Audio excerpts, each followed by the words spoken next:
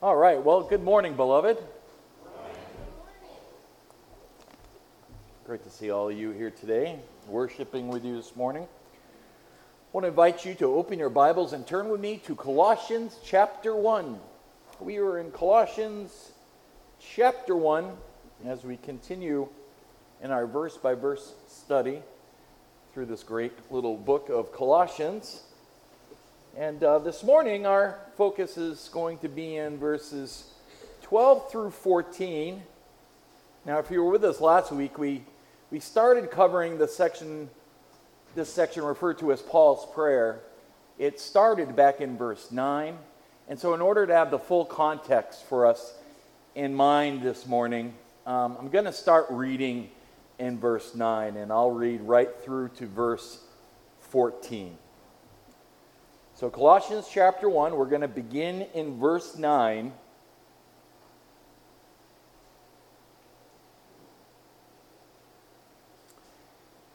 And here now is the word of the living and true God. Paul writes, "For this reason also, since the day we heard of it, we have not ceased to pray for you and to ask that you may be filled with the knowledge of his will in all spiritual wisdom and understanding, so that you will walk in a manner worthy of the Lord, to please him in all respects, bearing fruit in every good work and increasing in the knowledge of God, strengthened with all power, according to his glorious might, for the attaining of all steadfastness and patience, joyously giving thanks to the Father, who has qualified us to share in the inheritance of the saints in light. For he delivered us from the domain of darkness and transferred us to the kingdom of his beloved Son, in whom we have redemption, the forgiveness of sins."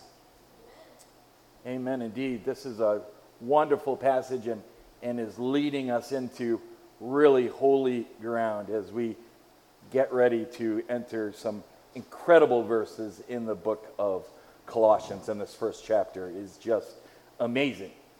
As I mentioned last week, Paul's prayer for the Colossian church can essentially be broken up into two elements or two parts. The first part of the prayer, verses 9 through 11, is Paul's petition, and we looked at that last week. And so we're entering now into the second part, verses 12 through 14, which I'll call Paul's thanksgiving. The first half is to request something on behalf of the church, and the second half is to thank God for something.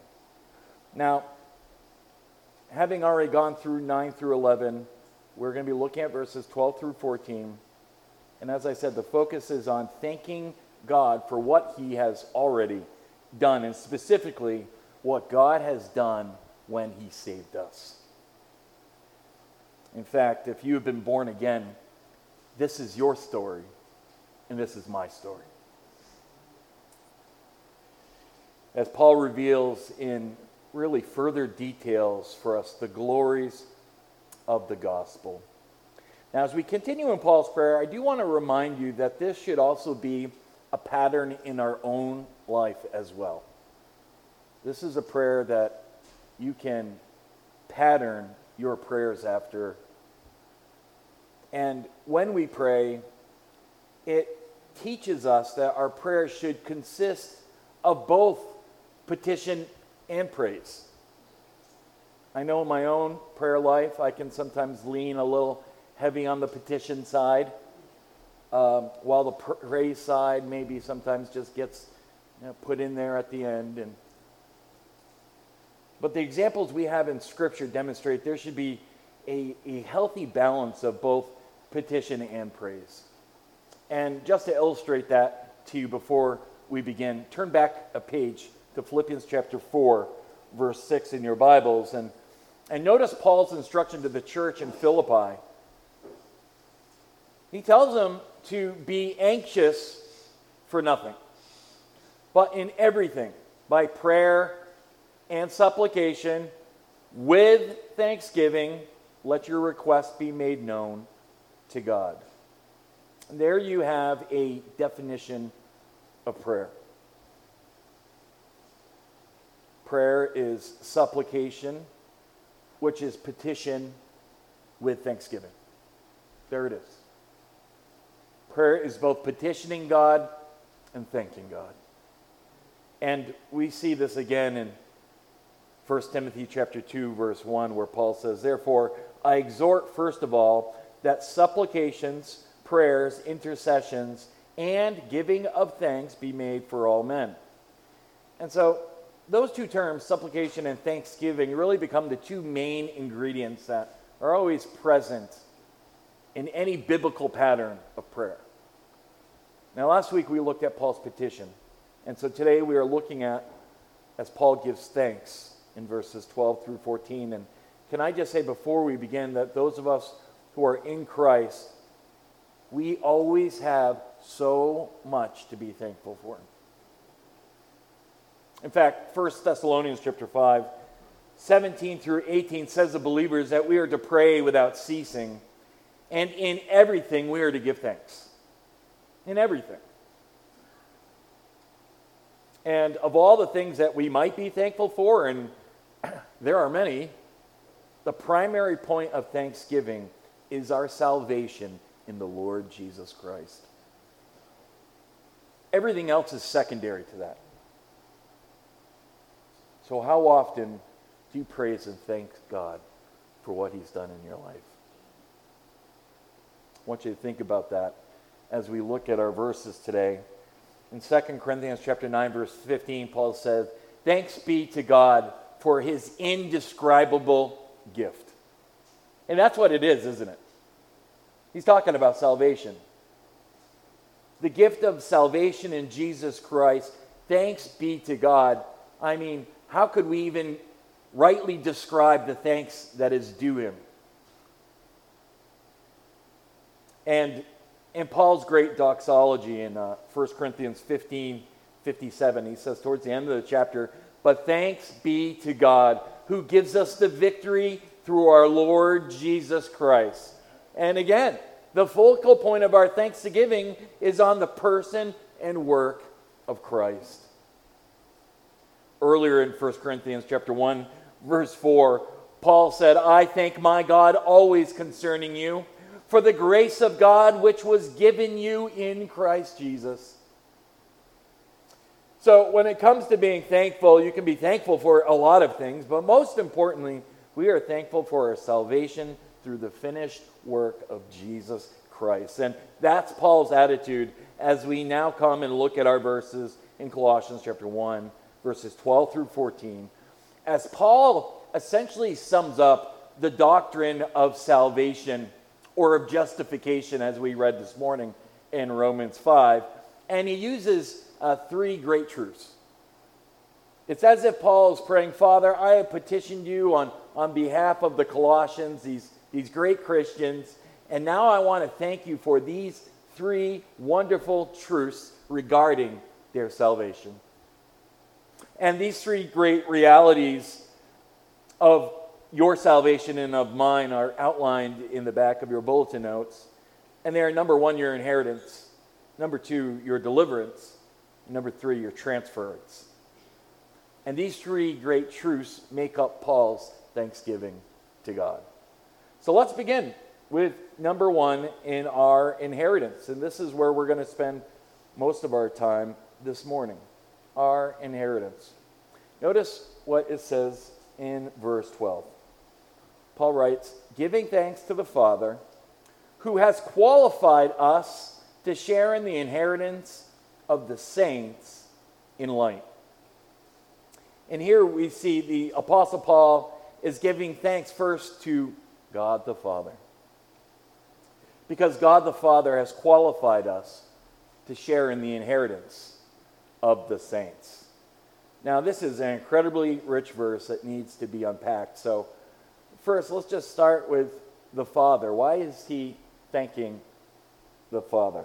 Well, for starters, Ephesians 1 verse 3 tells us that it was the Father who has blessed us with every spiritual blessing in the heavenly places in Christ.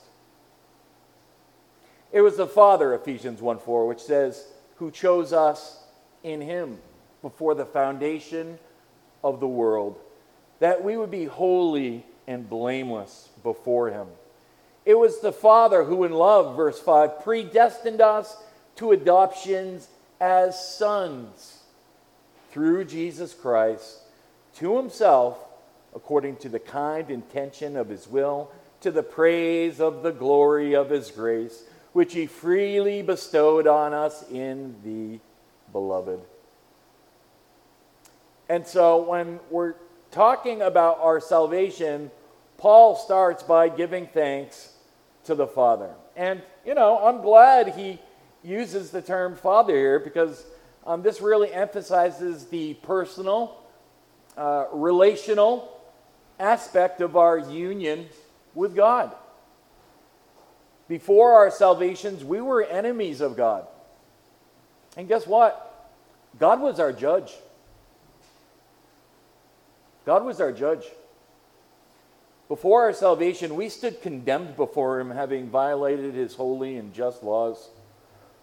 But when through the grace of God, we placed our faith in Christ Jesus, God ceased to be our sentencing judge and became our glorious heavenly Father.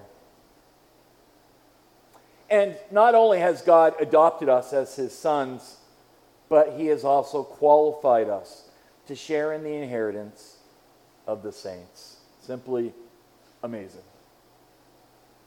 Now, that word for qualified is a very important word. It is used in only one other place in all of Scripture. And it means exactly what it says, to qualify someone. It's the idea of authorizing someone. It's not talking about our practice, it's talking about our position in Christ Jesus, in the Godhead. Now let me ask you something. On what basis am I qualified by? On the basis of my work, or on the basis of the finished work of Jesus Christ? You see, before God saved us, we were totally unqualified, weren't we? And let me show you this quickly. Turn back to Ephesians chapter 2 for a moment, as there we can find several examples. And let me show you just how unqualified we were, just in case your pride has you thinking that you were a pretty good person before God saved you. There's a lot of places that we could go to, but here in Ephesians we can kind of narrow in on a few, one right after another.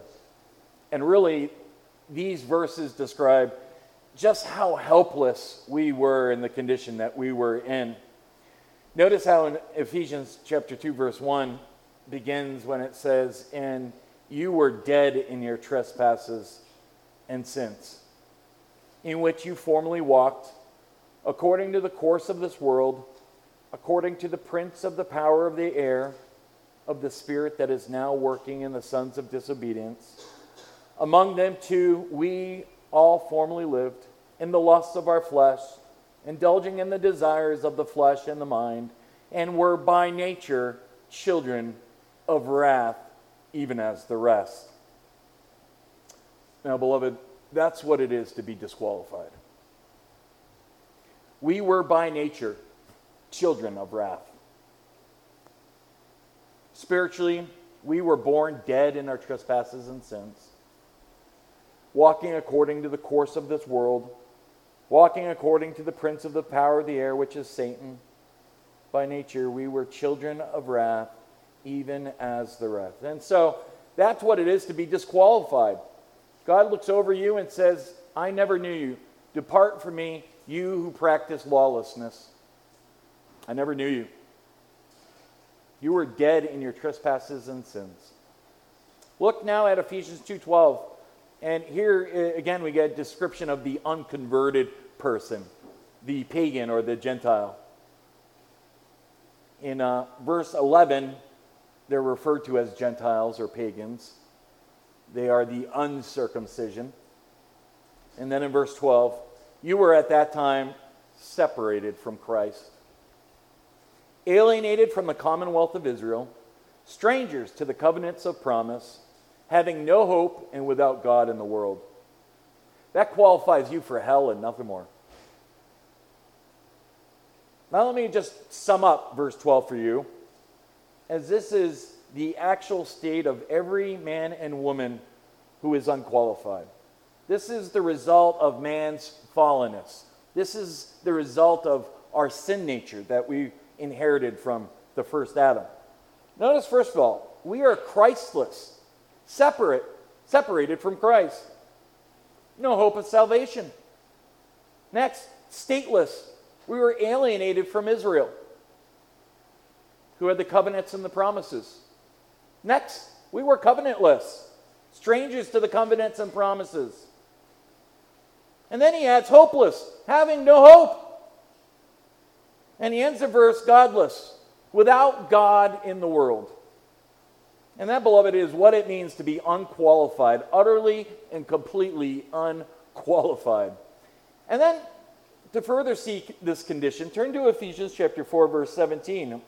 And there, you will find in the middle of verse 17 that you walk no longer as the Gentiles also walk, in the futility of their mind, darkened in their understanding, excluded from the life of God, because of the ignorance that is in them, because of the hardness of their hearts. Verse 19, and they, having becoming calloused, have given themselves over to sensuality for the practice of every kind of impurity with greediness.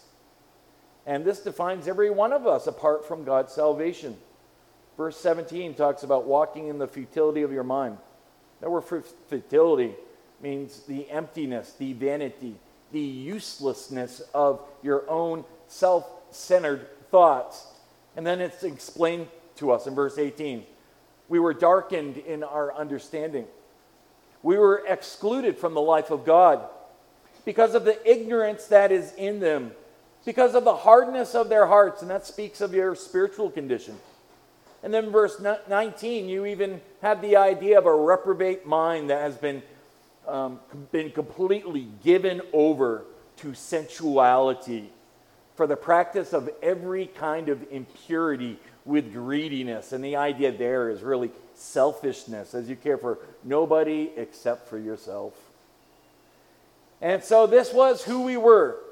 This is how everyone is. Christless, stateless, covenantless, hopeless, godless. Our minds were given over to futility. Our understanding was darkened. We were cut off from the life of God. We were ignorant and hard-hearted, calloused to truth, immoral and impure, shameless and selfish. That is the state we are in. That is our fallen condition. And so, back to Colossians 1:12 to appreciate the grace of God. It is no wonder why Paul then says in verse 12, giving thanks to the Father who, seeing us in this unqualified condition, has qualified us. Has qualified us. How did he do that? Well, we're back to that great truth of the gospel we read this morning called justification. It's when God declares us righteous by imputing his own righteousness or the perfection of Christ unto us. And because he qualified us in that way, we have been given the privilege, verse 12 says, of sharing in the inheritance of the saints in light. We have literally become partakers, which means to receive something by a portion or a lot. It means we have each received our own personal, individual allotment or portion of the total inheritance. God, by his grace, has qualified the unqualified to share in the inheritance of the saints. Isn't that great? Now, what is this inheritance? Well, for starters, it's an Old Testament term. Likely, Paul's thinking of the Exodus account. He might be alluding to the portioning of Israel's inheritance of the promised land, Canaan. And just as the Israelites individually were to receive their inheritance through the tribes of the promised land, so also individually do we receive each our own portion of the divine inheritance. And while Paul might be thinking back about that, it's important to point out that Paul is speaking about an inheritance far greater here in scope. In fact, Peter calls our inheritance incorruptible, undefiled, and will not fade away. You'll recall that from 1 Peter chapter 1. This is not an earthly inheritance, it is an eternal inheritance. Now, let's look at the end of verse 12 and see if we can sort of pull it all together. Paul says, we give thanks to the Father who has qualified us to share in the inheritance of the saints in light. Now, from that last line there in verse 12, Paul further defines our inheritance as the saints in light. And who are the saints? Well, that word there refers to those who have been separated from the world, the saints. And they have been set apart unto Christ.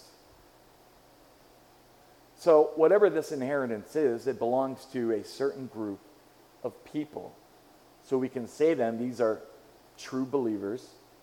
1 Corinthians 6, 9 through 10 says, or do you not know that the unrighteous will not inherit the kingdom of God?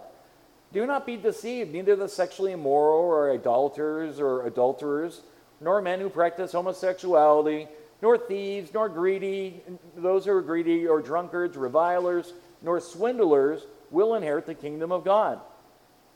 And Galatians 5:21 adds to that, things like these I warn you, as I warned you before, that those who do such things will not inherit the kingdom of God. And so the kingdom of God, that is for those whom God has qualified to share in the inheritance of those who walk in the light of Jesus Christ.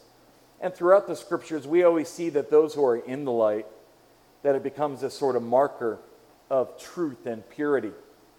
And of course, it was Jesus who said in John 8:12, I'm the light of the world.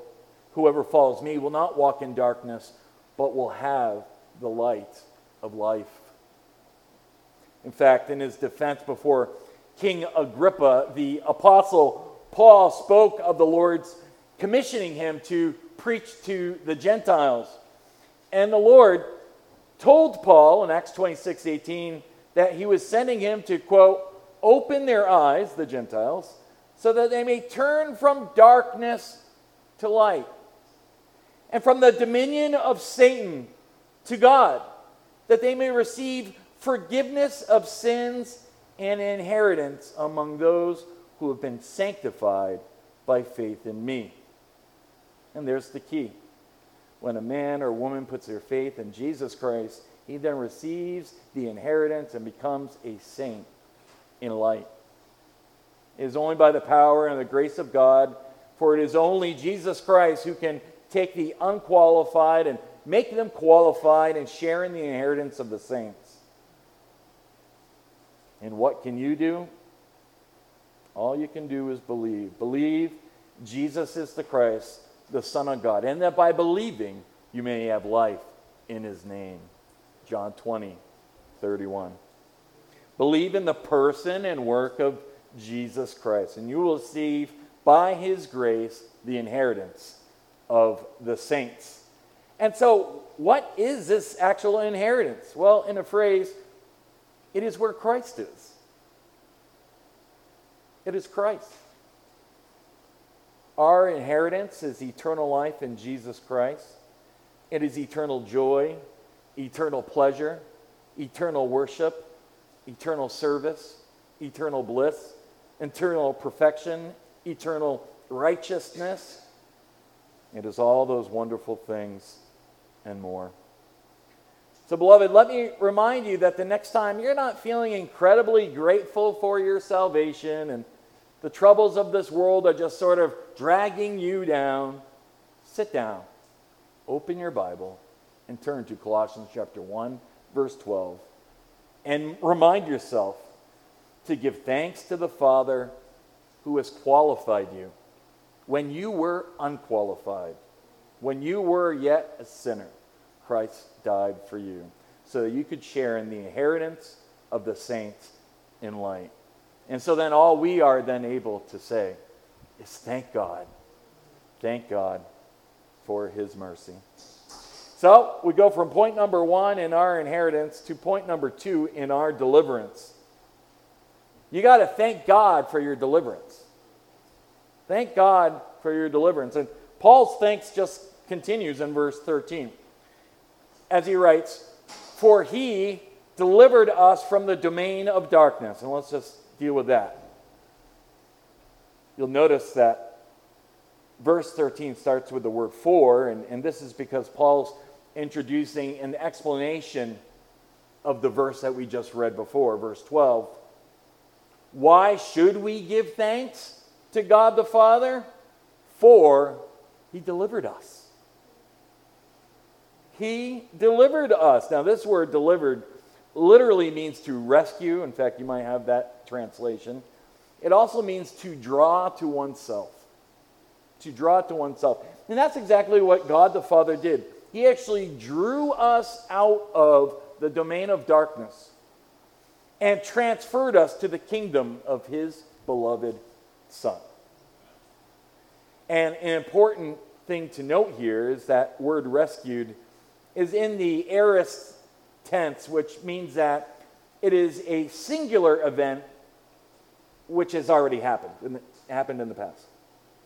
So when God delivered us from the domain of darkness and transferred us to the kingdom of his beloved Son, this then would be referring to the new birth. When you were born again. Now, yes, God the Father draws us, and that may be over a period of time. But just like when you were born and your mother had labor pains for a period of time, and she was having the contractions, eventually there was a moment, a point in time, in which you were born, that you were delivered, in this case, from your mother's womb. We are not gradually, in this sense, delivered from the domain of darkness. You are either in the domain or you are out of it when we placed our faith in Jesus Christ. We were instantly delivered from it. In fact, 2 Corinthians chapter 5:17 says it this way in clearer terms for us. Paul writes, if anyone is in Christ, he is a new creation. The old has passed away. Behold, the new has come. And that's what it means to be born again. And what that means is it doesn't matter if you were brought up in the church or not. Until you have been born again, you still are in need of being delivered from the domain of darkness. And if you want to know what is wrong with the world today, it's right there. The world is in the domain of darkness. And it's no wonder 1 John 5:19 says the whole world lies in the sway of the wicked one. The entire world system, which is anti-God, anti-Christ, anti-truth, anti-marriage, anti-family, anti-life, anti-church, anti-everything that is good and holy. And you and I were once a part of this system. In fact, we were held in chains of darkness. We were held captive by sin and by the devil until he rescued us, until he delivered us from the domain of darkness. And it was at that moment of our conversion that there was a dramatic, divine intervention where God broke off those chains, and it is as though he laid hold of us and lifted us up and taken us out of the darkness. God is a rescuing God. He is a deliverer, and it is in this context that we have been rescued, delivered from the domain of darkness. Every single one of us who are in Christ have been delivered from. And we are no longer in any fear of that past power, for Jesus forever has shattered Satan's power through his death and resurrection on the cross and from the dead. We no longer need to fear that power, for as 1 John 4:4 says, greater is he who is in you than he who is in the world. Through his death, Jesus crushed Satan and delivered us once and for all from the domain of darkness. So that was point number 2, and we should thank God every day, not only for our inheritance, but for our deliverance as well. That brings us to point number 3, and we can also thank God for our transference. Our transference. And that's what we see next as the Apostle Paul continues in this litany of thanksgiving. Notice the end of verse 13. He says, and transferred us to the kingdom of his beloved Son. Now let's just stop right there for a moment, as this word transferred in the original language means to be moved from one location to another location. And the word means to remove or to carry away. And again, that's what God did. He has removed us from the domain of darkness and has transferred us to the kingdom of his beloved Son. And this word transferred is really an interesting word, as it was used in the ancient world to describe a powerful king who would go to battle and defeat another country. And they would take all the remaining soldier and townsmen and transferred them to the king's homeland, making them slaves or servants of the king. And that's the picture here, as God has invaded human history in the person of his Son, Jesus Christ. He is the King of all kings. He is the Lord of all lords. And King Jesus came on a rescue mission to deliver us from the domain of darkness and transfer us into the kingdom of his beloved Son, so that we're not just sort of suspended during our Christian life here in no man's land, waiting to go to heaven. No, right now, the moment that you were converted, you are taken captive by God and transferred into the kingdom of his Son to become his slaves. No longer are you slaves to sin, but Romans 6:22 says, but now you have been set free from sin and have become slaves of God. The fruit you get leads to sanctification and its end, eternal life. Now, every kingdom has a what? King, right? King. And the moment you entered into the kingdom of God and you went through the narrow gate, under the sovereignty of the supreme rule, the lordship of Jesus Christ in your life, have you ever wondered when it was that you were saved? I've been asked that quite a few times. You know, I don't really know exactly the moment that I was saved. And the answer to the question of when was I saved was when you bowed the knee to the King of the kingdom of God. There it is.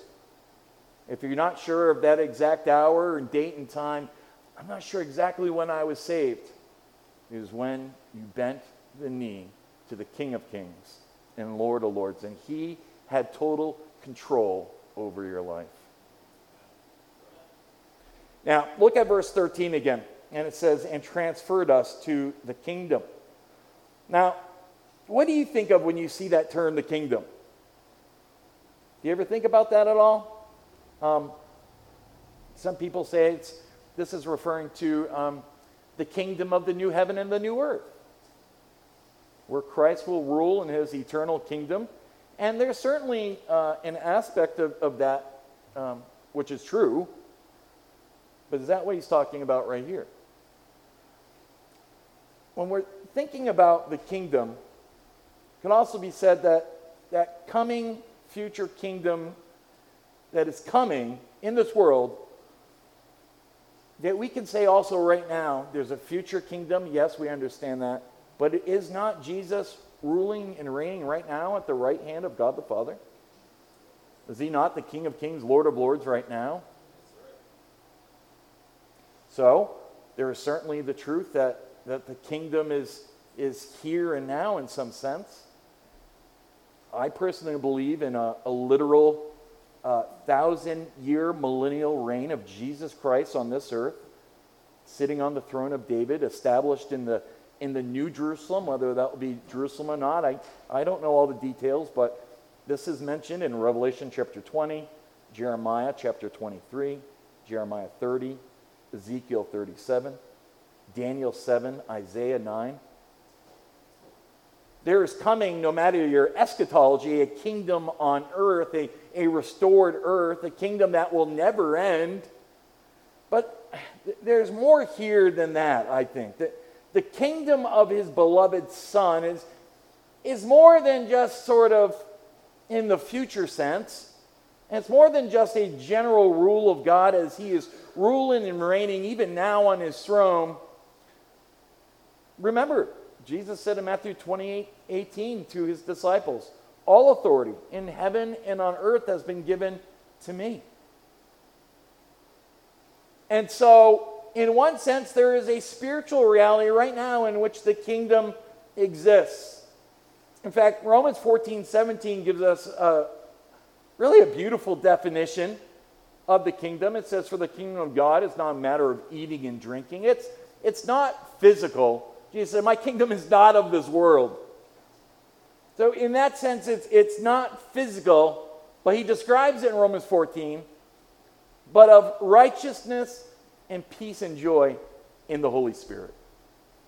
And so yes, there is a future 1,000-year reign likely coming where Christ will sit on his throne on earth. And yes, there is a very real spiritual reality of God's kingdom as he sovereignly rules the entire universe eternally, but also there is an intimate relationship that we have here and now with the living God in the person of Jesus Christ as we have fellowship in the Spirit of God, and that is where we can experience his peace and joy, as Romans 14:17 says. Now let me ask you this. What is a kingdom? Isn't a kingdom a group of people who are ruled by a king? Yeah. And when God delivered you from the domain of darkness and transferred you to the kingdom of his beloved Son, did you not become a citizen of heaven as you became a child of the king? And does King Jesus, who is seated at the right hand of the Father on the throne even now, rule your heart? And even though the world is under the sway of the wicked one and is in rebellion against the king, is he not still ruling and reigning? And someday soon will he not come and rule this earth and his kingdom will have no end? Beloved, we are servants in his kingdom. And isn't that exciting to know that we have been taken out of the jurisdiction of darkness, the domain of darkness, and placed into the kingdom of the beloved Son? And might I add, there's some tremendous responsibility connected with that, I think. That as a child in the kingdom, that we should be rightly representing the king, don't you think? Paul says in 1 Thessalonians 2:12, I charge you to walk in a manner worthy of God, who calls you into his own kingdom and glory. If God has called us into his own kingdom, shouldn't we represent the king in a manner worthy of God? I think so. We are members of the kingdom. And that simply means we have acknowledged the rule and the lordship of Jesus Christ in our lives. Now, as we close, I just want to draw your attention to our final verse. Notice what it says in verse 14, which really sums it all up for us. How is all this possible? How is it that we could ever receive an inheritance? That we could ever be delivered? That we could ever be transferred into the kingdom of the Son? Only one way. Paul writes that God the Father transferred us to the kingdom of his beloved Son, verse 14, in whom we have redemption, the forgiveness of sins. The thing that stands between us and a holy God is sin, right? That's been the problem since Adam and Eve. And so before we could be fit for Christ's kingdom, we needed his redemption, which is the forgiveness of sins. When God put Christ on the cross, his beloved Son, he bore our sin in his body on the tree.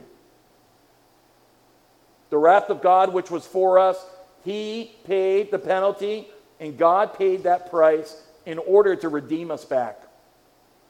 And because of that, he could give us an inheritance. He could deliver us and transfer us into his kingdom. As I said at the beginning of this sermon, these verses are a model or a pattern for our prayers. And I hope that you might get just a couple things out of it. Primarily would be to thank God for what he has done in your life through Christ. We should be a very thankful people. In fact, we should be the most thankful, for if you understand your Bible correctly, we are the only ones who can thank God. Let me sum up this whole prayer in this way, looking back at verse 9. When you look and see all that God has done and consider what he has done in each one of your lives, we should never cease to give thanks to God. We should ask to be filled, verse 9, with the knowledge of his will, in all wisdom and spiritual understanding, so that, verse 10, you will walk in a manner worthy of the Lord, so to please him in all respects. Remember when we looked at that, in all respects of your life. Not just your life at church, your life at your job, but in all aspects of your life. At home, at work, in school, at the grocery store. And when we look back and we consider what God has done, how can we do any less than to praise and thank God? Well, that's the word of the Lord for today. If you are in need of prayers, you're welcome to come forward, or as Katie announced, you could stay after with Sister Elizabeth. And at this time, I want to invite you to please stand as we praise our Lord, the King of Kings. God bless.